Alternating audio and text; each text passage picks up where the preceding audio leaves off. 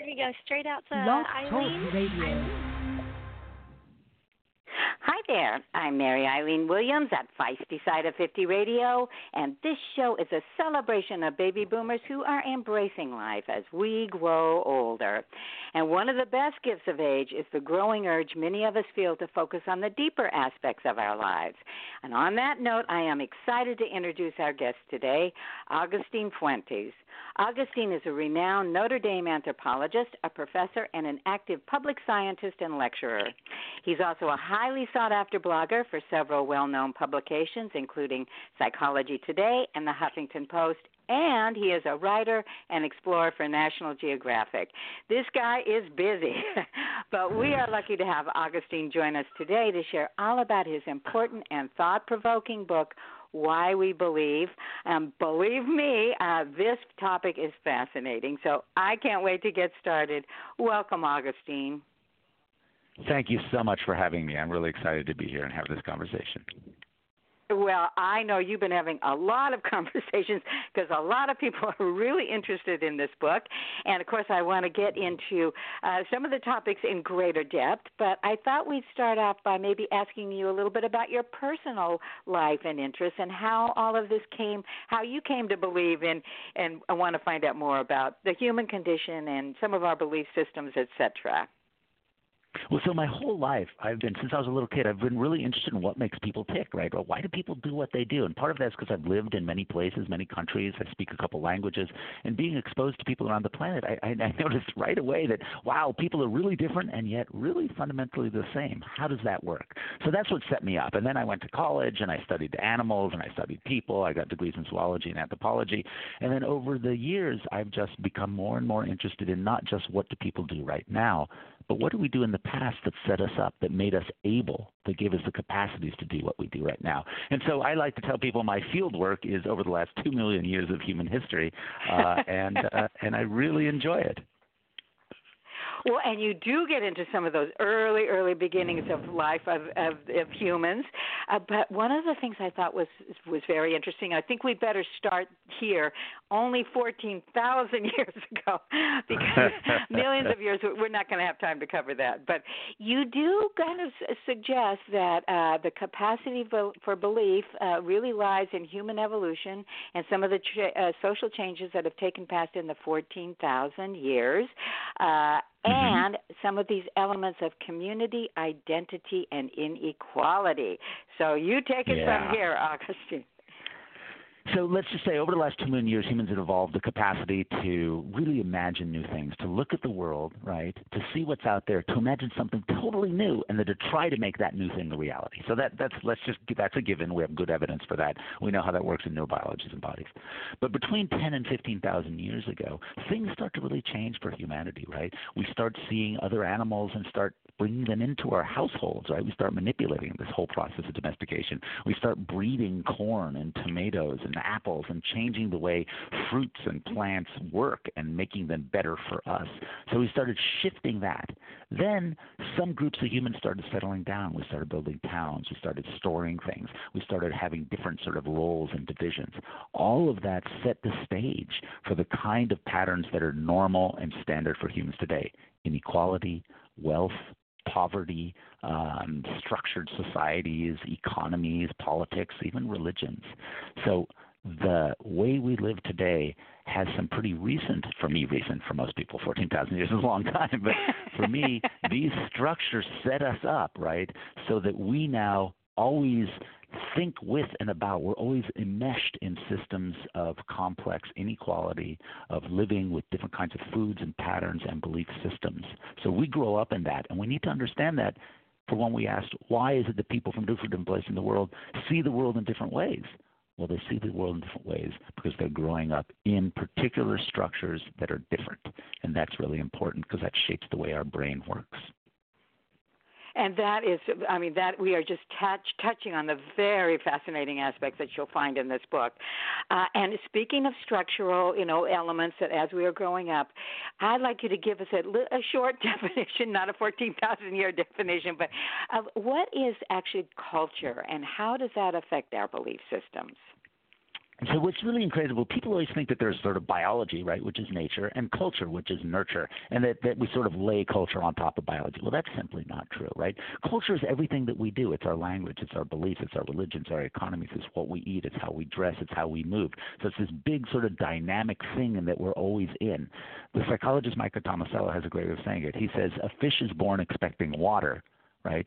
And a human is born expecting culture. Our body is predisposed to sort of pick up and acquire all that stuff that is the people we grow up with, right? And so that actually shapes our brains. It shapes the way our bodies respond to temperature, to sounds, and it shapes the way we perceive and see the world. So culture and nature, right, are actually all mixed up in humans. And so that's really important because that shapes this capacity that we have and fills it with particular beliefs. So when we grow up in different cultures, we actually see the world in different ways, in some ways, and we believe different things. Well, another thing that you talk about in the book, and it's fascinating to me, is a lot of beliefs in humans have to do with the larger, the greater beyond, what we can't see, hear, whatever. So what is your definition? It's an easy question, of course, but what is it of transcendence? So transcendence is this capacity, right, to look at the world around you and to know that there is more and to have that be part of your life. So for humans everywhere, whether they believe in or participate in a particular faith tradition or not, we all have this sense that this stuff, the table in front of you, this mug of coffee, the daily grind of your life, that's not everything. There is more to being human, stuff that we can't touch or sense, but something that we feel and that we know is there. And I think that's really important. And understanding that helps us understand not just religions, right, but helps us understand a lot of how we are in the world. It helps us understand why there's so much division now in beliefs and what people believe politically and economically in the United States. All of those things are tied together.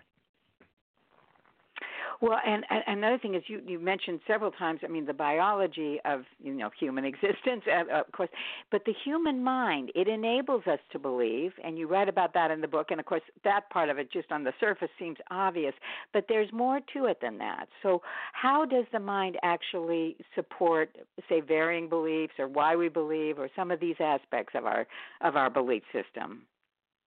So this is stuff that I just love and I find just fascinating. So I have a lot of colleagues who do this incredible work on neurobiology, right, sort of the brain. And people think of the brain as this thing just inside your head, but in fact the brain is your whole body, right? So there is the brain, but it's connected to everything.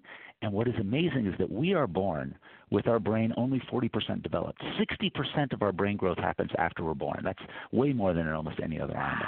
And in that time period, sort of as the brain is growing, all the neurons, all those connections are shaped by your experience. So they're connected differently depending on what you hear, what you taste, what you see. So our culture, that's what I mean, it really shapes us. So all humans have some similar capacities in the brain, but the details that fill those in are different. One thing that's really important about our brain, our mind, our neurobiology, is that humans have this incredible capacity for what the technical term is called detached mental representation. I like just to say daydreaming or imagination, right? We have this amazing ability to go offline and just like have flights of fancy, things that we've never experienced, never heard of. We can come up with all sorts of stuff. But then that influences the way we see the world, and it gives us hope, and it makes us, when we collaborate with each other and face insurmountable barriers, it helps us to imagine possibilities that aren't there, to believe in them, and try to make them reality. And that has led to incredible success for our species. Amazing. I knew this was going to be a fascinating conversation. Amazing. Now, you also make a difference, and this, again, on the surface might seem a little obvious, but I'd like to explore it a little bit more. But the difference between the word religion and the word religious. So what is your take on those two words? So this is such an important difference, and I wish more people paid attention to this. And I hopefully if they read the book, will either just be angry with me or get what I'm trying to say here. So here's something that's really challenging, right? So humanity, right? Humans, our line, our lineage is over 2 million years old. Humans are quite old. But everything that we consider a religion today, sort of the institution, the standard contemporary religions, those are all very young. Those are very new. So humans are very old. Religion, as we know it today, is very young. How do we explain that?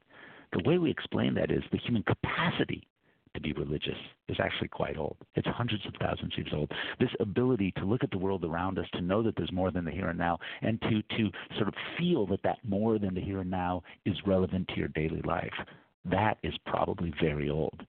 But then we can look at like you said, the last 14,000 years, but here the last 4,000 to 8,000 years, and we can see the histories of the contemporary religions, right? Judaism, Christianity, Islam, Hinduism, and many of the others. We can see how those develop as institutions and histories.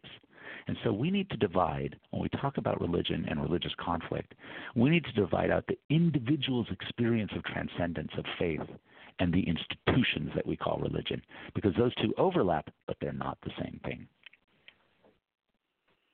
Wow, I wish you were on the world stage talking to all the leaders right now. Maybe kind of get us out of some of the mess we're in. And you go into they probably the book, wouldn't let me close to them now. We don't have time to get into all the just really fascinating topics in this book, economic forces and all, but I am a gal, so I want to get into love and belief. So tell us a little bit about love and belief in 1 minute or less. So one of the most amazing things about this story is that humans are adapted for love, right? I mean, throughout human history, compassion, bonding, getting together, working together, and caring so much about another is characteristic of our species deep in time, more so than any other species. That has predisposed us to be able to bond, to care beyond just our biology or our biological kin, beyond just romance or beyond sex, but to really make these incredible commitments to one another that we call love, and to believe in them and to make them a central part of our communities. That is something that's undeniable from our record and from our contemporary landscapes. And I think that's great. That's really hopeful.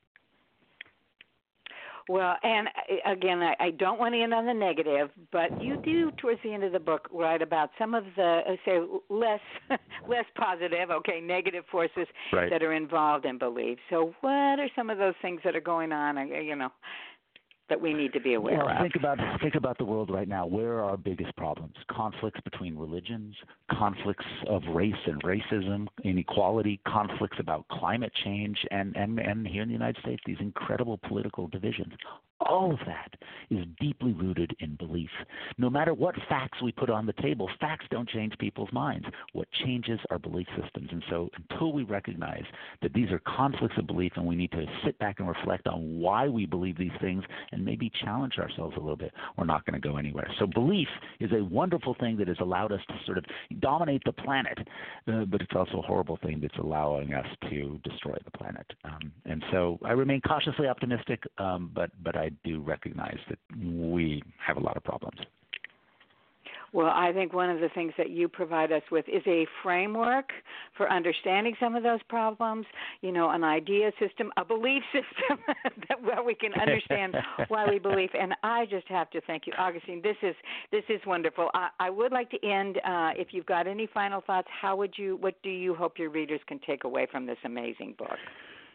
I really hope the readers enjoy this book, but I also hope that it enables them, it gives them a toolkit to reflect on what they believe, why they believe, and to do good with that, to do good in the world, reflect, use that incredible brain we have to do something good. We have the capacity. We're able to do it. Let's all get together and make the world a better place.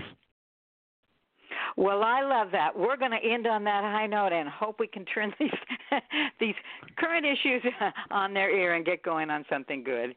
Thank you, Agustin. This has been a real delight for me and eye-opening, I might add. Thank you so much. I've really appreciated the chat. Okay, well, I want to let our listeners know, too, please check out Why We Believe. It's a read that's going to get you to thinking, maybe believing in new directions, but certainly open your eyes as to what the human condition is and ways that we can improve it. So until next time, this is Mary Eileen Williams at Feisty Side of 50 Radio, saying I'll catch you later. Bye-bye.